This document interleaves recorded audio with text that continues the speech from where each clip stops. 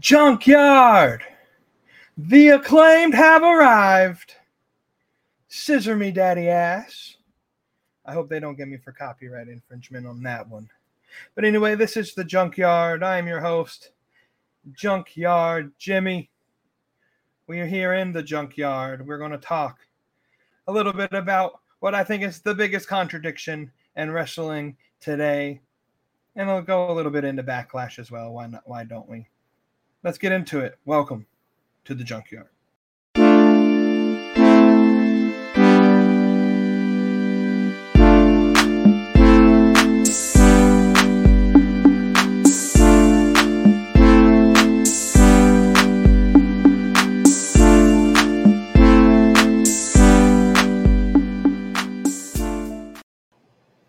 Like I said, I'm your host, Junkyard James, and I got with me today on the Junkyard the host of the Slapping Meat Wrestling Podcast, my brother, Randall. How are you doing today, sir? I'm good. And so I want to give my guest some time to kind of promote themselves. You got 1 minute to start the show. Promote it how you want. Go ahead. So I'll plug where you can find me at the end. But I am one of the voices of the casual wrestling community, the fans that are overlooked by all the nerds and dorks on the internet. I don't think I'm correct on everything, but I think it's important to have conversations with people who think differently. That's why I'm here, and I can't wait to get into this conversation. All right, it's always fun to talk about wrestling with other members of the IWC, should you say, the Internet Wrestling Community. I know you're not a self-subscriber to that community. Yeah, but no, I don't consider myself IWC. I'm part of the CWC, the Casual Wrestling Community. Fair enough. But let's get going. Like I said, I think there is a big contradiction going on in the WWE right now. And it started with this message that Triple H said just a few weeks ago. I believe it was on a Monday Night Raw. WWE at its very core. Because when Roman Reigns gets drafted to whatever brand he gets drafted to, he will take the WWE Undisputed Universal Championship with him, and he will stay there. The other brand will determine a new champion. So a new champion. Everybody should be happy. We get somebody other than, if you know my thoughts, boring ass Roman Reigns on the screen to entertain the fans and be a world champion. And wherever Roman Reigns goes, that other champion goes to the other brand, or so we thought, because today at the Backlash press conference, we learned about a tournament that's getting ready to take place starting next Monday. It will be across both brands. On Monday Night Raw, there will be 2 triple threat matches with the winners facing each other later that night to determine a winner for Monday Night Raw.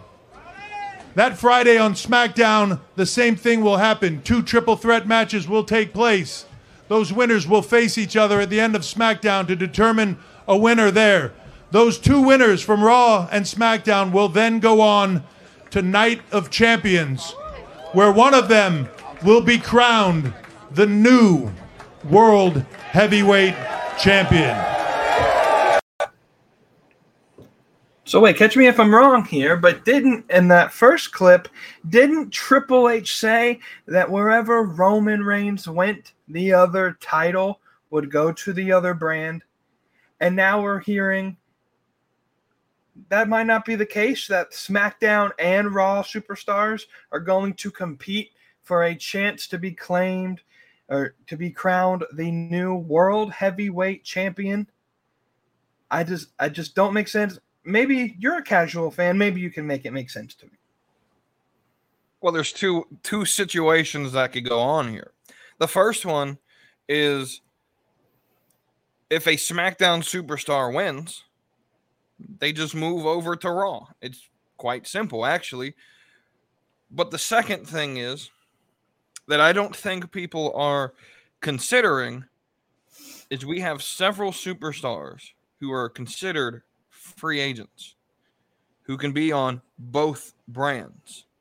One of those just so happens to be the Beast Incarnate, Brock Lesnar. My theory is that Cody Rhodes is going to beat him at Backlash, and we'll talk about that if that's what you want at the end of the show. And then Cody is going to win the Monday Night Raw side of the tournament, and Brock is going to win the SmackDown side of the tournament. This will then mean at Night of Champions, Cody Rhodes faces Brock Lesnar again for the World Heavyweight Championship. This is the only way I can rationalize it. I also don't think he's contradicting himself because he never said how they were going to determine the championship in the first clip. All he said was with where Roman Reigns gets drafted to, he will stay there. The other brand will get a title, but he didn't say who the winner, or he didn't mandate that the winner came from that brand. Like I said in the beginning, let's say someone like Bobby Lashley, who's on SmackDown, wins this tournament and therefore wins the title. It's just as simple as moving Bobby Lashley over to Raw until he loses the title. So then my question has to be, and it's the title of this freaking episode, then what the fuck is the point of the draft? If you're going to have free agents, well, first off, that makes absolutely no sense why certain superstars are able to classify themselves as free agents and others aren't. But that those free agents could then go to wherever they want, win titles, and wrestle wherever they want. And that if a guy that's drafted on SmackDown wins what is going to be considered the Raw main champion, they just move them over. They just move them over. To me, that doesn't make any logical sense. And from a wrestling standpoint, from a wrestling fan standpoint, makes it seem like the draft didn't actually mean anything. It's just a way to shake up some of the rosters and move people around. Welcome to the casual wrestling community. We've all been saying this. Yes, you're completely right. The draft is completely useless from the way it's presented to the way it's executed and to the way that it is, continually executed throughout, the storyline. None of it makes sense. It's never worked ever in its existence for there to be a brand split between Raw and between SmackDown. It has never worked. It's the worst idea ever. The problem is that there are too many superstars on the roster to consider, to run both shows and to have interesting stories. So what you have to do is split the roster in half. I don't necessarily agree with the tournament they're having, especially calling it a tournament when, in essence, it's not a tournament. It's just 2 triple threat matches, and the winners face each other. It's not a tournament. And so to call it a tournament is crazy. But you're assuming that WWE uses rational logic when they make their decisions. They have never done that. So I tend to live by the philosophy when it comes to WWE that if you keep your expectations at a D-, when you get a B+, you'll be happy. So expectations low, that way you'll never be disappointed. And I get that. But is that downgrading the fan as an integral part? Because you got to think professional wrestling is different than any other form of entertainment because the live crowd plays such a big part in the overall presentation of the product. If the fans are just coming in there every week, not expecting anything, what is there to cheer for? Why even show up? Why even sell tickets? To me, here's the thing. and this is where I kind of want to make a little bit of a monologue here. I feel like WWE, and this is why I think it's a big contradiction, is that WWE booked themselves into a corner that I think they can't or do not know how to get themselves out of. By letting Roman Reigns win at WrestleMania against Cody, they've booked themselves into a corner to where now they have to have Roman get to 1,000 days. And that's perfectly fine and perfectly okay. I don't like Roman Reigns, but whatever. If they want him to get his 1,000 days, let him get there. The way I feel like they should have booked the WrestleMania match was to, in some way, shape, or form, make the titles 2 separate titles and just put the WWE title on the line. Cody didn't care about the Universal Championship. He wanted the title his dad couldn't get, which was at this point in time is the WWE title. Roman could have kept the Universal title, and then you could have let Roman go and get his 1,000-day reign with the Universal belt. I believe that's where the belt is holding the title. Anyway, let Cody get the WWE belt, and there is no need for a new championship. There is no need for a tournament. Cody now goes to Raw or SmackDown, or you don't even need a brand split at this point. Roman can take his fabulous 3-month vacation, and Cody can be the top guy, get the pop that he deserved at WrestleMania. But they've booked themselves into this corner to where they have to make this obvious second place prize. The Roman Reigns ain't going to fight for quite a while, so let's just have somebody be a champion consolation prize. And does anybody really get over with this belt? I can't see anybody actually getting over when, at the end of the day, when Roman comes back, what happens? You're now second place again. I don't see it as second place. If we're talking in reality, though, like if we want to be real and break kayfabe for a second, title belts do not matter. You don't win title belts. In the very end of the day, you are handed a title belt based on the company feeling like you are their number one guy.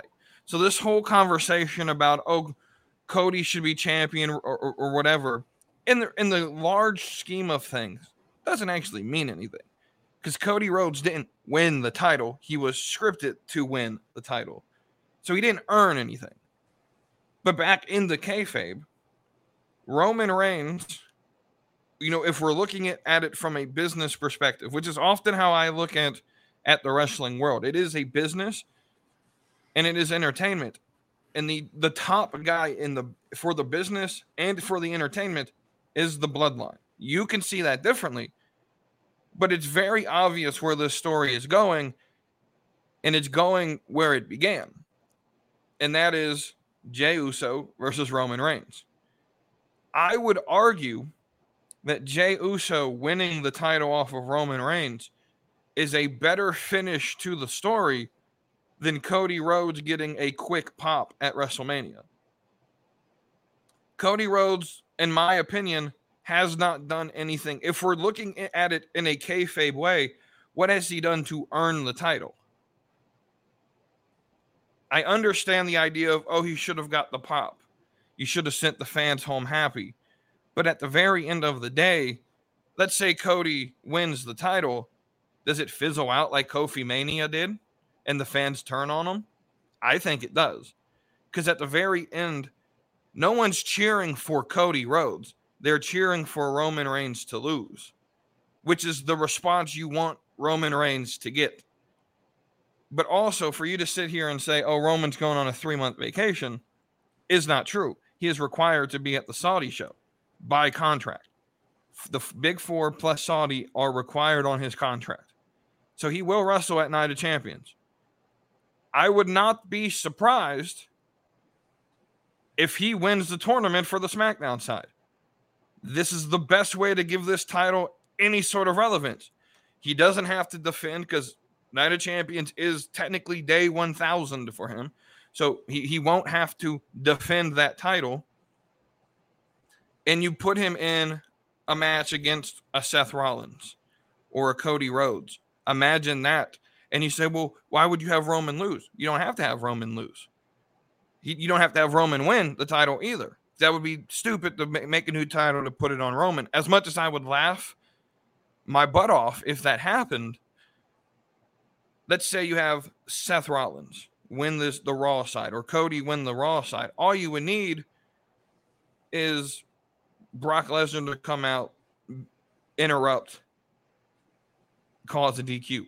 Or if it's Seth Rollins, maybe it's Cody who's frustrated that someone got in his way again, and Cody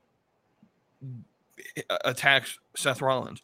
There's ways you can work around this to where you can build the lineage of this new title and its importance without it being second place. But everybody knows it's a second place title. This was literally a title created because they just want Roman to have the other belt for as long as they want Roman to have the belt. Read a rumor, can't tell you if it's true, can't say if it's false, that they are prepared to let Roman Reigns hold this title until WrestleMania, until SummerSlam of 2024. That's another year and a half of Roman Reigns holding this belt. In my opinion, holding it hostage to allow other people to have an opportunity to grow. I know at the end of the day, Roman is the top heel in the company, but it's not the job of the top heel to build the next babyface. That's the job of booking. You can't blame Roman that they haven't built a babyface to beat him. That's credible. But they would have had their babyface that could have beaten him in Cody Rhodes had they. But again, it's not Roman's fault. I'm not blaming. It's not credible to have. What did Cody do storyline wise to make sense to beat Roman Reigns? He won the Royal Rumble match. That's not enough justification to beat a guy who has literally beat every other force in the company. The only person he has not beat is Seth Rollins. It's the triumphant comeback from the injury to come back. Wouldn't it be better? I would be all with you. If Cody Rhodes didn't get hurt, he should have won the title at WrestleMania. But he does get hurt, and it removes all momentum. If you want to lose, if you wanted someone, at WrestleMania to beat Roman, it should have been the biggest babyface we've seen in WWE in quite some time, which was Sami Zayn. But that's not a credible threat to Roman Reigns. And that, again, would just make that a transitionary championship. I personally don't think Cody Rhodes is WWE championship material. But whether I think he is or not, that's against the point. If you take the title off of Roman and you put it on Cody and it doesn't work out, we've seen this time and time again where the fans want a champion or want someone to become champion. Daniel Bryan, Kofi Kingston, Liv Morgan, where they become champion and 2-3 weeks into their championship reign, a majority of the fans no longer want them to be champion because there isn't anything other than the chase. A lot of these people, Liv Morgan's title reign sucked, but the chase for her to get there was what people were cheering for because she was going to beat Ronda Rousey or Charlotte. Roman Reigns, no one wants to see Cody Rhodes win. They just want to see Roman Reigns lose. And you can input anyone in that role. AJ Styles, Montez Ford, LA Knight. You could put anyone in that role and they would cheer for the good guy because they want to see Roman lose. That's the response you should have from your heel. Well, yes, the heel should get the babyface over with the fans, but I think Cody Rhodes was a special type of over. He is the most over babyface we have seen in WWE, and in my opinion, since John Cena. I don't know if you saw the video that came out at the Backlash press conference today of Cody Rhodes coming out on stage. The entire crowd was singing along to his theme song. He is over. But they all do that. That doesn't mean that he's over. It's just a catchy song. Yeah, but they didn't. And at the end of do you not remember the last 3 months before Cody even came back, where the same thing happened with Sami Zayn when he came out there? The crowd lit up. That's what you get when you have monster heel heat on your champion. They're cheering for Cody because they assume that he would be the guy who would beat Roman Reigns. I personally I think it would have been premature to put the title on Cody, when I personally feel the bloodline turning on themselves, that completely eradicates the bloodline. If you just have Cody beating Roman, you still have the bloodline issue. The bloodline isn't over, but if you have them turn on themselves, that's a better ending to the story, especially when you realize who's writing the story is Paul Heyman. And I'm not trying to mean this in a derogatory way, but Paul Heyman is of Jewish descent, and Jewish stories are circular. They begin and end at the same place. So it makes sense to me that the bloodline starts with Jey Uso and ends with Jey Uso. But could it not start with Jey Uso and end with Jey Uso without it being for a title? There's no point if it's without a title. The idea of a title. Of course there's a point. The idea of a title is to push. They're props. Championships are props. They don't mean nothing. The match are props. They don't mean nothing. In the entertainment business, which is what wrestling is, the matches and the titles are props to push storyline. So if you take away the championship, what's pushing the bloodline story? Because Roman's character is, first off, he thinks he's more relevant than anyone, and he only fights people who are on his level. Hence the island of relevancy. But two, he's uber paranoid to protect what he thinks is his, which is the championship. So if you remove the championship, Jey Uso beating Roman Reigns has no effect. But I kind of see it a different way, and I understand the whole Paul Heyman thing, and I don't want to last on this for forever. But last thing here, to me, you give the belt to Cody. Roman now is ultra, like you said, he's ultra paranoid. So now he's almost like Caesar Nero in ancient Rome, where he's destroying what was his kingdom because he's losing control of the kingdom. And because of his paranoia, he's going to take down the Roman Empire.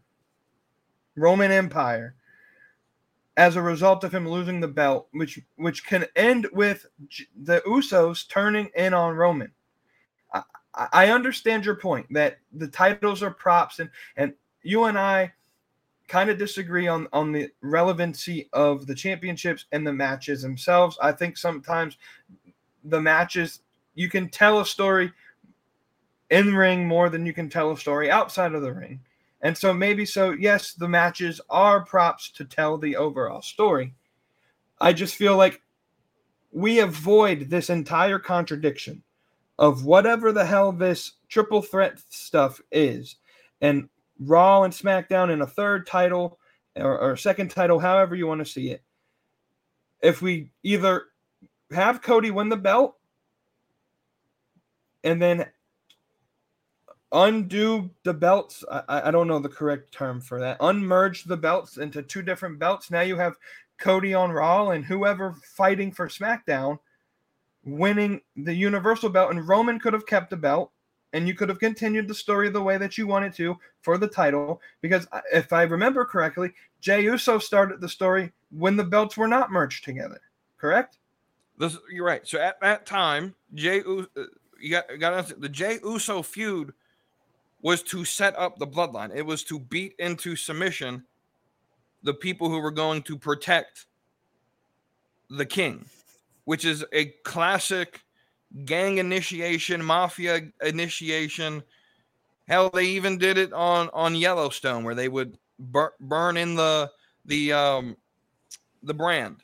That is classic storytelling from a leader who wants to enforce loyalty on his people. That's classic mafia tactics, which is what the story essentially is. It's just a typical mafia story within a different culture.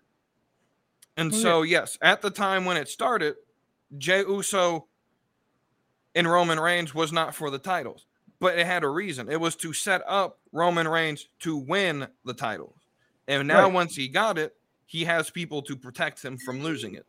And you're right, he is getting paranoid, and he is eventually going to tear down what it is. He's already criticizing the Usos for losing their titles, which is what I think will lead to the turn.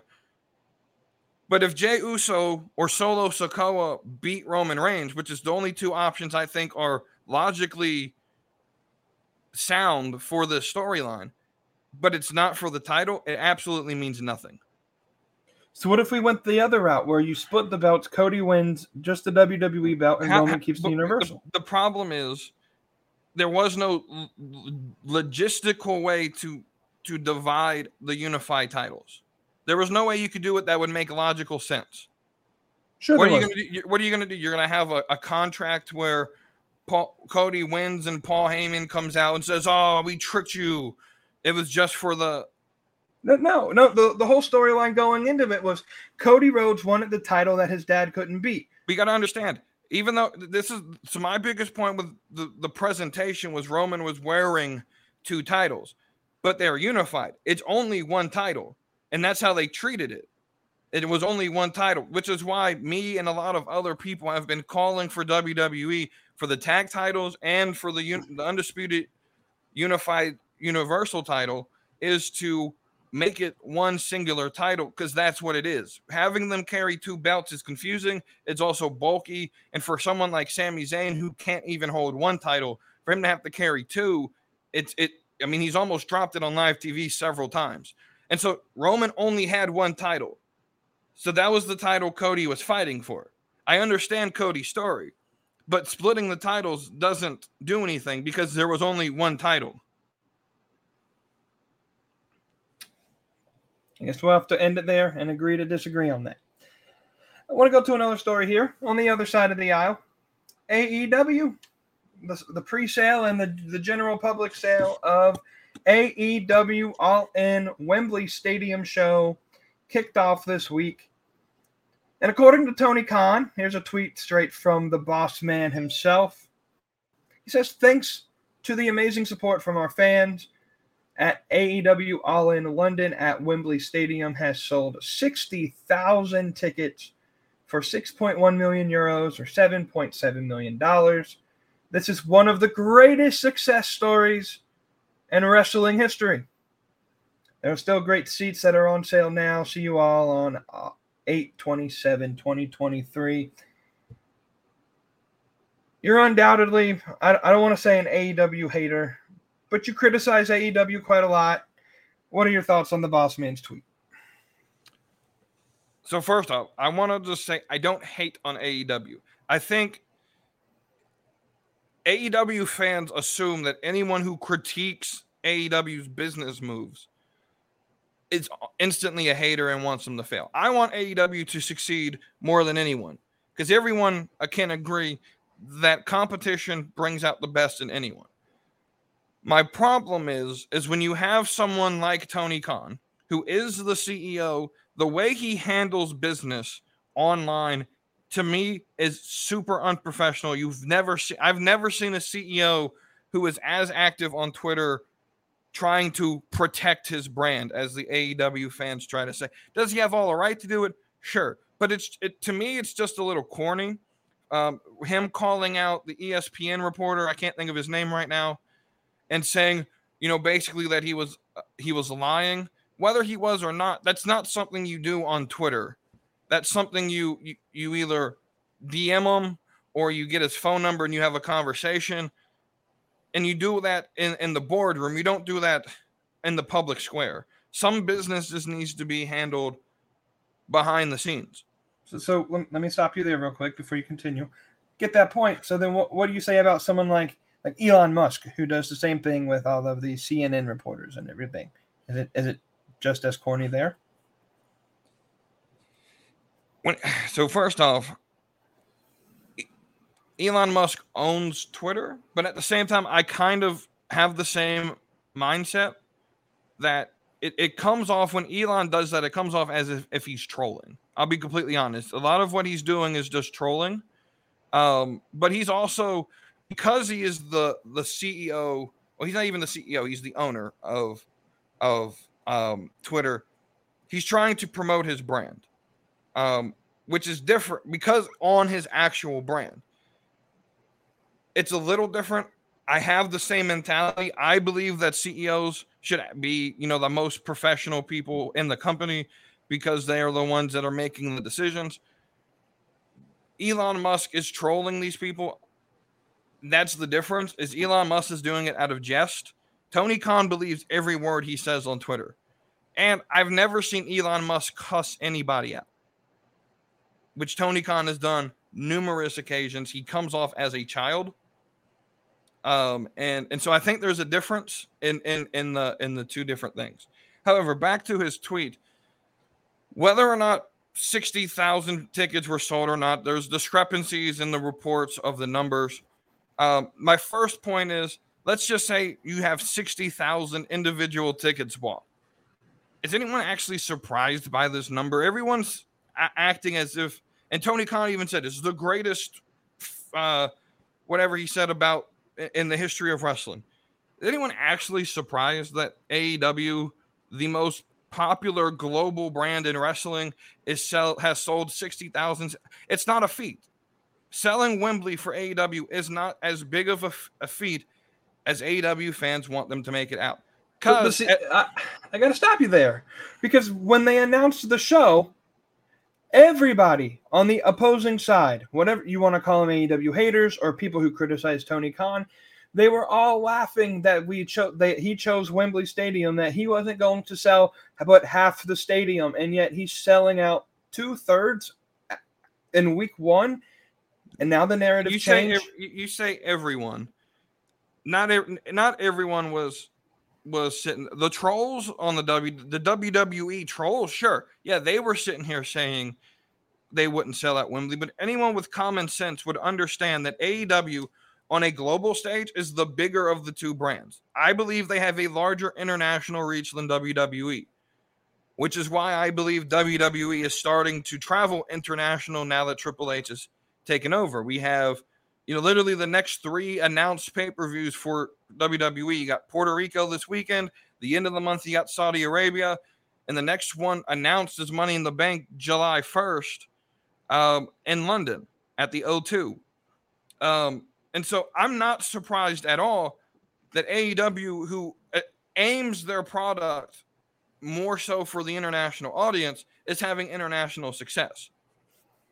You have the entire continent of Europe traveling to this event, plus the AEW super fans in America, who I'm certain was one of the first people in line to grab tickets, either in the pre-show or this morning when they went on sale.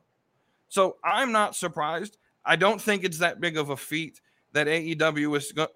I think I've said from the beginning they're probably going to sell out, but it's nothing special because the women's soccer game that was there a couple months ago sold 90,000 tickets. The UK fans, they hardly get any large international events in their country, so they're hungry for these events. And so it could have been WWE, could have been AEW, could have been women's soccer, could have been the World Cup. They're selling that out because the fans want tickets. You got, I'm certain you'll have people from France, from Germany, from Italy. It is literally like a day's drive from Germany to the UK. It's not a surprise to me that 90,000. I'm sure you'll have people from West Europe, from Australia, and other international places that are in the stadium because of the event that it is. Again, the WWE drones, the trolls on the WWE side, everyone assumes that I'm pro WWE. I'm in the middle. I want both to succeed. And so there's extremists on both sides. The extremists on the WWE side may say that it's a maybe they're moving the goalposts and say, oh, I didn't think they were going to sell it, but they proved me wrong. But people with a logical reasoning and a brain understood y'all were going to sell out the day you released tickets. I could have told you that based off of the ticket sales for Money in the Bank when they sold out in less than a minute. And that's only like 20,000 seats. There's a want for big promotion of wrestling in the UK. So I'm not surprised by it. I'm just wondering, are the numbers accurate? My only, I guess you can call it a conspiracy, is I don't think 60,000 people have bought tickets. I think 45,000 have bought tickets, and Tony Khan bought 15 or so, maybe even 10, 5, who knows how many. I think he bought tickets and comped them, and he's either going to give them away or there's scalpers who bought ticket sales. That's cool. But let's check attendance, because that's what I care about more than ticket sales. You can have 90,000 tickets sold and only 65,000 people show up because the remaining tickets are scalpers who couldn't resell. And that's all that matters to me. And I understand Ticketmaster is doing a much better job from bots mass buying tickets, but there's still ways you can get it done. Yeah, so I don't know if Tony Khan's statement that it's one of the greatest successes stories in all of wrestling history is legitimate. I think he's over-exaggerating there a little bit. I'll be honest with that. I think I don't know where he comes up with, but he's the business owner, so he's going to oversell the brand. If anything, if you know anything with sales, you're supposed to hyper inflate the actual value of the brand. And so I think that's all Tony Khan is doing. He knows that he knew he was going to sell out. And I think Tony Khan feels a little bit of a type of a way because of everybody from the WWE. Well, I wouldn't say everybody, but there is a lot of hatred from the pro WWE, anti AEW side that wants to see Tony Khan fail for I don't know what reason. And so I think Tony Khan feels like he is an underdog selling out one of the biggest arenas in all of Europe. And yet they haven't sold out yet. So, but I think this is a good success story. Not the greatest, but it's still a good thing. Why? For a couple of reasons. They haven't announced a match on the card for this show. They haven't announced if it's even going to be live on pay-per-view. There's a rumor that this is just going to be one big glorified live event, and the people in America and around the world will not be able to watch it live. I don't know if that's true. I don't know if that's not. I think the way that they're promoting it on TV, certainly there's going to be some viewership outside of the stadium because they're pushing this pretty hard. But as of right now, there's no guarantees that this isn't just a live event. And to sell 60,000 tickets in 1 week, I think is, regardless of what company you're in, I think that's a pretty good thing that you can hold your hat on. It's already the largest grossing event in the company's history. $7.7 million, 6.1 million euros, without a match even being mentioned on the card. So I get, again, I don't mean to interrupt you, but you made $7.7 million. You still haven't hit a profit yet because your roster you're paying, you still haven't made profit yet. So everyone keeps talking about, Tony Khan keeps talking about, oh, this event has grossed this, and you still haven't made a profit yet. Your salary for Kenny Omega himself is $5 million. Now, I get that that's not for just that one event, but for this whole year, you have, 4 pay-per-views? So one pay-per-view gate goes to Kenny Omega. Now you got to pay the rest of the roster. You got to think they got the Warner TV deal that is bringing in some money, and they got all these other avenues where they're bringing in revenue, sponsorships, and plus, it's too early. It's year coming on year 4. WCW under Bischoff wasn't making a profit on year 4. That's a tired excuse. I'm being completely honest. That's a tiring excuse because in any other industry, or let's just even take this industry. If I started a wrestling promotion and 4 years into it, never got out of the red, I would have to fold. The only reason people are justifying this is because Tony Khan is willing to sacrifice his dad's money for to promote something.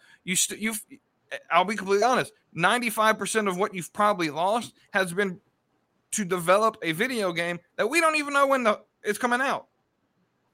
So I think I personally believe, and this is just my opinion, that the smartest people in the company are the Young Bucks and Kenny Omega, the three people that I dislike the most, because what they realized is they couldn't get over with the American audience, and so going to WWE would leave them in the mid card. So let's create our own company, and let's hire some super mark rich guy who doesn't care about money, and he could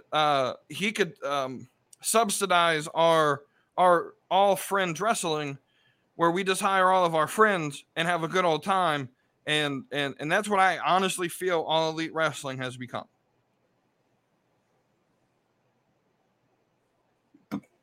So see, here's again.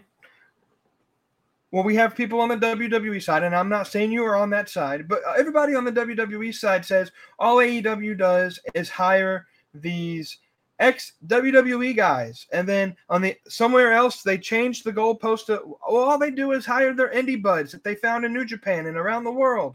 It's literally the reason Excalibur has a job. The only reason he has a job is because the Jacksons knew them from PWG. It's the only reason Excalibur has a job in a major wrestling promotion.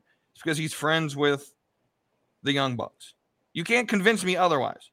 And maybe that's the case, but Excalibur has done a damn good job, way better of a job than Jim Ross ever did, being the play-by-play. That's not on Dynamite. That's not that hard to achieve, though. Well, yeah, but I think an Excalibur, in my opinion, he's not Michael Cole level. I'm not saying he's bad. I think his presentation is bad. I've actually had casual fans who have asked the question, why does he wear the mask at the table? To my understanding, they've never explained why he wears a mask or why he's called Excalibur. So as a character, which is what he is, they've never explained what the hell he is.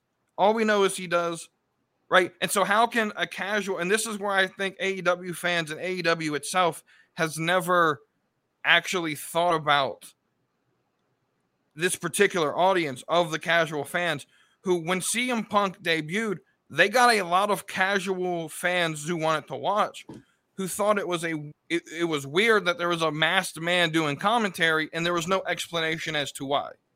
And so I've always said this, AEW is going to have its group of fans, same with WWE, who they will watch anything that says wrestling in the title.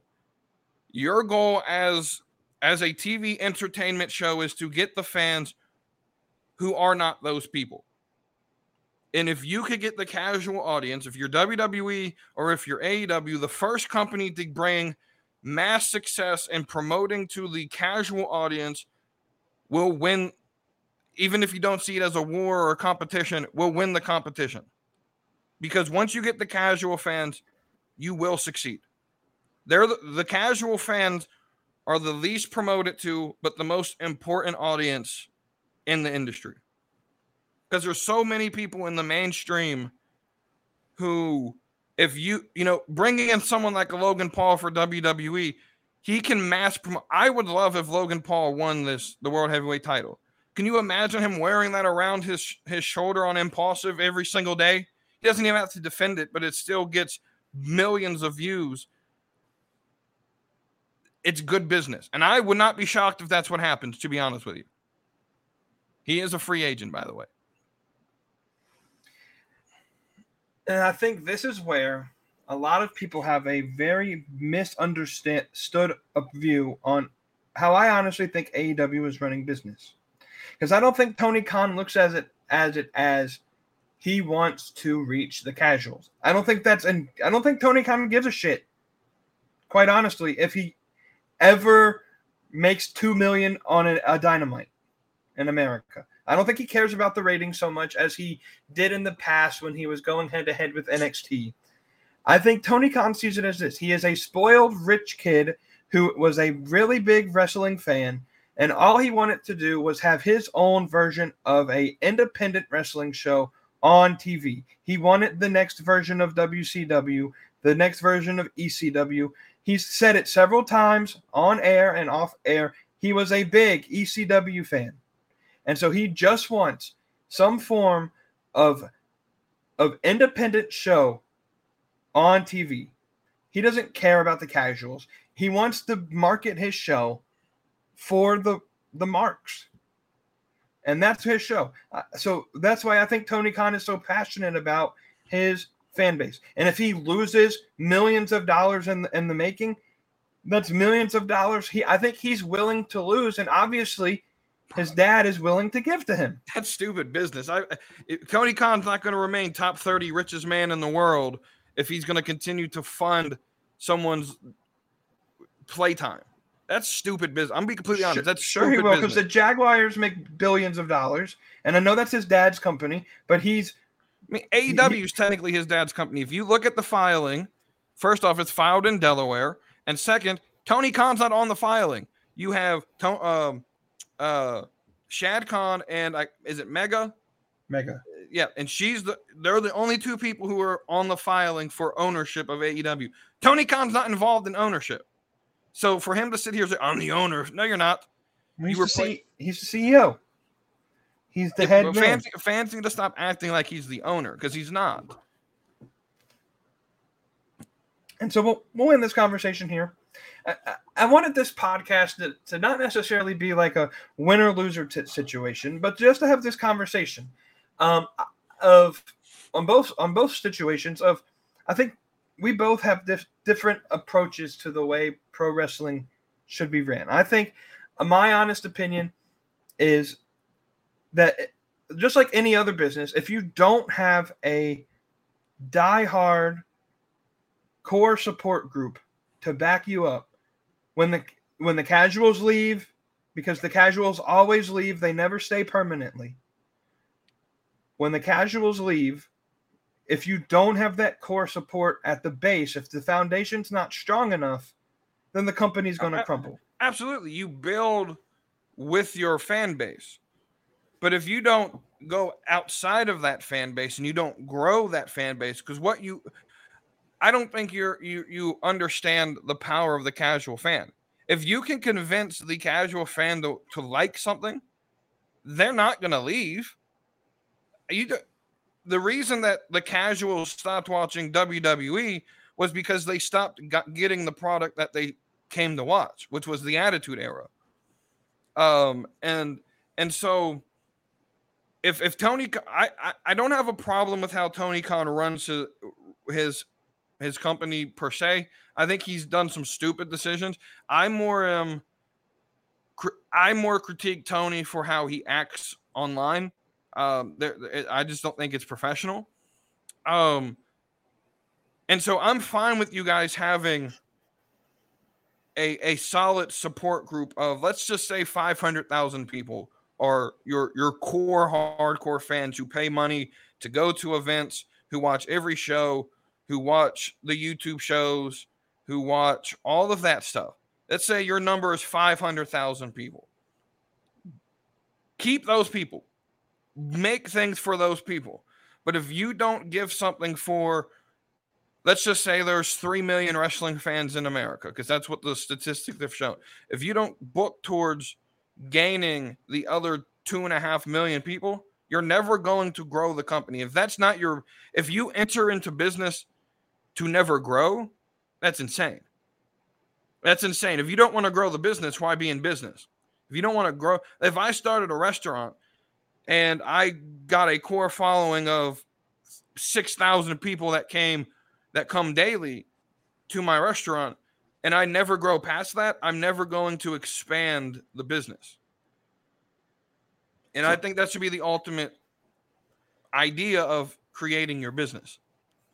So it's funny you mentioned restaurant, because I was thinking of an idea here. You take a look at like these fast food chains that are like super localized, something like an In-N-Out Burger out on the West Coast or whatnot. The mystique on the East Coast is that the West Coasters love it. But are you going to just take a trip out of nowhere to just go try an In-N-Out? Even if they done that before. Well, maybe, but most of the time they plan a trip to California, and they go as part of the trip. They're not going out there solely to go try In-N-Out Burger. So on the most part, there are going to be those people who do that. But I think In-N-Out Burger has realized, and maybe this is where you're correct, that the East Coast wants In-N-Out Burger, and the mystique and the mysteriousness of In-N-Out Burger, the mystery surrounding like what's so hype about it is so big on the East Coast that guess what? They're building a headquarters in Tennessee, and they're building an In-N-Out in Tennessee. I want to just preface that they're going to Tennessee for their headquarters to escape the corporate tax of California. But if you know anyone from the West Coast, they will tell you that In-N-Out is trash. It's over glorified. It's overhyped because of the mystique. And so I don't actually understand the point you're trying to make here, to be honest with you. Is that what Tony Khan wants is just another option. In-N-Out's just an option, and there's been options though. Impact has been on TV since 2003, but nothing as big as what AEW has been able to present. The Impact would have beaten, and I will stand by this to my grave. Impact would have beaten the WWE in ratings when they went head-to-head in Monday nights several years ago, 10 plus years ago, if Dixie fucking Carter was not in charge of that company. If they had somebody who had the money to support them long term. Well, and another reason, I'll get to this, it's not important, was Vince Russo was sabotaging all of the fucking wrestling the TV companies to not want to put him on TV. And that's been pretty much guaranteed as actual fact that Vince Russo was sabotaging the Jarretts and Dixie to get on TV on an actual good show. If they had the Turners back then when WWE was letting John Cena destroy the Nexus, Impact Wrestling would have competed very, very close to WWE. Just as I think you give it 10 years, and I think AEW can be in the same ball game as WWE. It's so difficult to start a promotion. That's why you see all of these indie promotions who are trying to get started just fold after a year or so because you want to bring the good talent. That goes back to my point that AEW would have folded had it not been funded by the 30th richest man in the world. And AEW, and nobody's saying that AEW isn't funded by one of the richest people in the world. Everybody knows that Tony Khan's a spoiled rich kid. That's kind of the mystique of Tony Khan, is that he has the money to actually compete against the McMahon. And here's the thing. When I say the 30, Tony Khan's not the 30. Tony Khan has no net worth. All his money comes from his dad. So when I say 30 is richest, I'm not talking Tony Khan. But every AEW fan assumes that Tony Khan's putting money into it. It's his dad's money. And it irritates me that Tony Khan gets all this praise for being some wrestling genius when he's not doing anything for the company. It's his dad who funds it.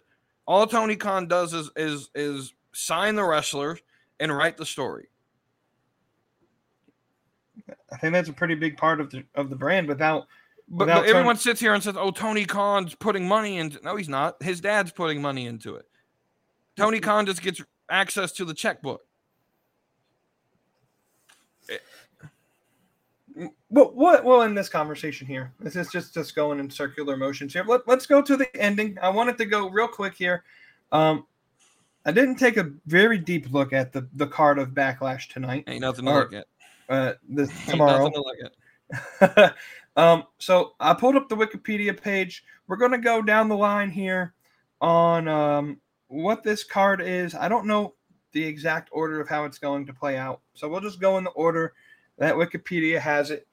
I want you to tell me real simply here who you think is going to win each match. We'll start with the first match. Matt Riddle, Kevin Owens, and Sami Zayn versus the Bloodline of Solo Sikoa and the Usos. If they were smart, they would continue to tell a good story and they would have Owens, Zayn, and Riddle win the match. That way, Roman gets irritated that the Bloodline lost again, and that continues the turn on the Bloodline. So that's where I'm assuming that's where they're going with that. Gotcha. Yeah, I haven't been paying much attention since I've been so irritated since WrestleMania. I haven't really been paying much attention to the storyline, so I'm going to stay out. Ain't nothing happened. This is just. I'll just go ahead and say it. This is the biggest fan service WWE can ever, and we're going to get more of this. By the way, if you're a WWE fan, Because of the success of these international shows, WWE is going to start booking shows in places like India and Mexico and Canada, and just giving you matches that are fan service, and there's not going to be any story behind. That's all this Puerto Rico event is. It's just fan service. Ain't nothing happened in the last, how long was WrestleMania? Like a month ago? Ain't nothing happened in a month. Fair enough. And that's another story on why I think AEW and WWE is different, but that's for another podcast on another episode. Let's go to match number 2. It says Cody Rhodes versus Brock Lesnar. What's going to happen there? I think you mentioned it earlier. Well, so I could see either one of them winning. The way I would play this out is have Cody Rhodes beat Brock Lesnar, and then have Cody enter the tournament on Monday. And in the finals, I'm assuming would be the main event of Raw when it's Seth versus Cody. Have Brock interrupt and beat up Cody and have Seth move on. I could also see it going the other way, where Brock just beats Cody so bad that Cody can't enter the tournament, and that's how they continue to build the sob story for Cody. I'm going with Cody Rhodes winning the match, though. Yeah, it seems like everybody kind of thinks that Cody's getting the John Cena treatment here. Cena's first match on his comeback tour, and was it 2012, was against Brock Lesnar, same as Cody Rhodes here. I wasn't watching wrestling at that time, so I couldn't tell you if the similarities are there. Let's go to the next match.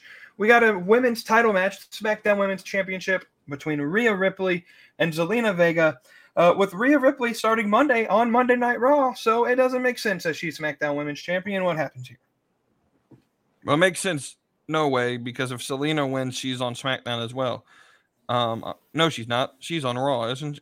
I don't know what brand. I don't actually pay attention to the draft. I think the whole thing's stupid. I think she's on SmackDown. Either way, Rhea Ripley's winning this, and if this match takes longer than 5 minutes, it's a shame, because no one asked for this match. I don't even think the fans of Puerto Rico want this match. This is what I'm talking about, fan service. You get a superstar like Zelina Vega, who hasn't wrestled all but like 2 matches in her career in WWE, but because she's Puerto Rican, we bring back the LWO to appease the fans, and they've done nothing. So I'm not a big fan of this. And if this match goes on, this needs to be a squash match where Rhea looks strong, to continue her dominance on the roster. Fair enough there. Yeah, I think Rhea has to hold on to that belt. If Zelina wins, I'd honestly be pretty shocked. That'd be a pretty big swerve if they gave it to Zelina, though I don't think they will. The match number 4, one of the most... I don't understand where this match came from. Don't know if they're going to build anything off of it. Seth freaking Rollins versus Omos with MVP. So the match did come out of nowhere, but Seth Rollins in the first promo after it was announced made everyone want the match to happen, because that's just the magic of Seth Rollins. Seth Rollins is winning this match. If Omos somehow figures out how to win, look, Omos needs to be given a pink slip. That's where he needs to. He doesn't need to be a free agent. He needs a pink slip. We don't need him. They haven't used him right. We have another better version of Omos in NXT who just debuted, who's, not stiff as a cardboard box and can actually give a promo. So I don't understand what they're trying to accomplish with Omos. So yeah, Seth Rollins has to win this match. Yeah, if it goes any other way, Omos comes in. Didn't he get squashed by Braun Strowman? Or I think it was. And Brock Lesnar. And Brock Lesnar. And so, yeah, if he beats Seth Rollins, I don't know. Anyway, we got a triple threat match for the WWE United States Championship. Bobby Lashley, the biggest of all Bobs, fights the champion Austin Theory, as well as the guy that I kind of want to win. I like Bronson Reed from his time in New Japan. Who wins this? It got to be Theory, right? Actually, I don't think so. So it's not going to be Bronson. He's going to be the one to take the pin. I'm 1,000% certain he's not winning, simply because he's on Raw and the other two are on SmackDown, where the title is being held currently. Bronson Reed is only in this match, I believe, to take the pin. But I think Bobby Lashley wins this for one reason alone. That is, Roman Reigns won't be there on TV. So what they're going to continue to try to do, convince us that the United States champion is a main event worthy. And Austin Theory cannot do that. He just cannot. Bobby Lashley, however, can. And I think they're going to put the title on him until Roman Reigns comes back. And then Bob doesn't have to carry the entire SmackDown roster. So I think Bobby Lashley wins this match. Fair enough, fair enough. Now we got a WWE Raw Women's Championship match where Bianca Belair is going to SmackDown, same as Io Sky. They're both going to SmackDown fighting for the Raw Women's Champion. You got to think at some point they're just going to do what they always do and just trade belts. Who wins between Bianca Belair and Io Sky? I hate to bust your bubble, but that's not going to happen. First off, Bianca has to win this. There is no way in hell Io Sky wins this match. But they're unifying these belts at SummerSlam. I hate to break it to you. They're unifying these belts. This is going to be, it's either going to be at SummerSlam or at Night of Champions. It's going to be Rhea Ripley versus Bianca Belair, winner take all. And I believe they are going to create a similar designed women's champion to the new World Heavyweight title. And I believe what happens is Raw gets both of the new belts and SmackDown will keep the old designed belts. Fair enough there. Yeah, I think same thing with the tag team belts, by the way. Yeah, I guess so. Then the final match, as per Wikipedia, I don't know if anything's been made official tonight on SmackDown for tomorrow, but Bad Bunny is fighting Damian Priest in what they're considering a San Juan street fight. I'm assuming it's just going to be a lot of weapons around the ringside. You would be correct. This is traditional WWE. We're just going to go to whatever city we are and call it a street fight and put their city name in front of it. And street fight means absolutely nothing because they never fight in the street.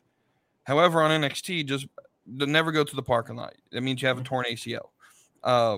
Rest up, Sol Ruka. We miss you. Anyway, Bad Bunny's winning. This is your traditional fan affair.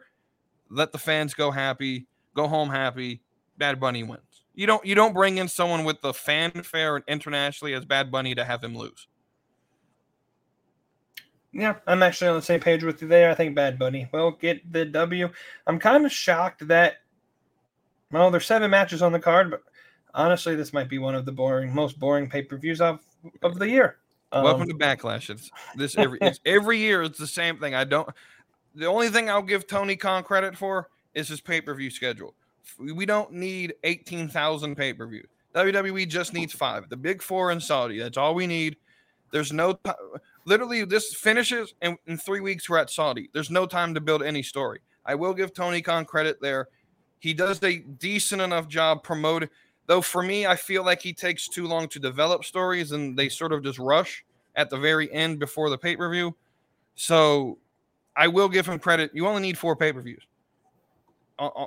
You WrestleMania, Royal Rumble, SummerSlam, Survivor Series, and a Saudi Arabia show. That's all you need. Call it a day. And so we'll end this, which actually I agree with you, and that's kind of where I was leading. I think Tony Khan, I agree with you there. He, leading up to a pay-per-view, the last month of a pay-per-view, I think Tony Khan shows his brilliance as a booker. The last month of storyline for Dynamite, the past month, and I think going into the next couple of weeks before the 27th or 28th, whenever that Sunday of Memorial Day, when we battle NXT on the same day at Double or Nothing, he's done a really good job telling the story. Since Revolution to now, it's taken forever to get the stories to make sense. But I think that's the difficulty of having just 3 total hours of TV and 80 million people on your roster. If there's one thing I can agree is that Tony Khan hired way too many people way too quick without developing a roster on his own, which is why I think the third show that we're going to get, if the rumors are correct, is actually going to be a good thing because we can actually split the rosters and use everybody accordingly. Tony Khan, please stop bringing people between ROH and AEW. That's my only ask. I hate seeing ROH stuff on AEW and AEW stuff on ROH. But we'll end it there. I appreciate you, sir, for coming out and spending an hour with me talking pro wrestling. At the end of the show here, I'm going to give you another minute to plug why people should listen to the Slappin' Meat Wrestling podcast. I will be real quick with this. Slappin' Meat Wrestling podcast, the name based off of Big E's little comment, two big meaty men slapping meat. That's where I got the name from. You should listen to it. It's aimed for casual fans. I'll be completely honest with it, but I go in there. I just talk real fun. Where you can find me, I'll end with that. Well, you can find the Slappin' Meat Wrestling podcast on any place you listen to podcasts, except for YouTube. I'm sorry. It's only audio only. So Spotify, Amazon. I think it's even on Pandora. You can find me on TikTok and Twitter at the name under my face, We2Deep413. And if you want to, join a Discord, and I want to promote the casual wrestling community. We are a true community. The casual community page on YouTube is run by a great podcaster named the Notorious Nerdy D. In the links of his videos, he has the link to his Discord. You can join there. We talk wrestling. We talk food, sports. There's a whole lot of different categories. That's where you can find me.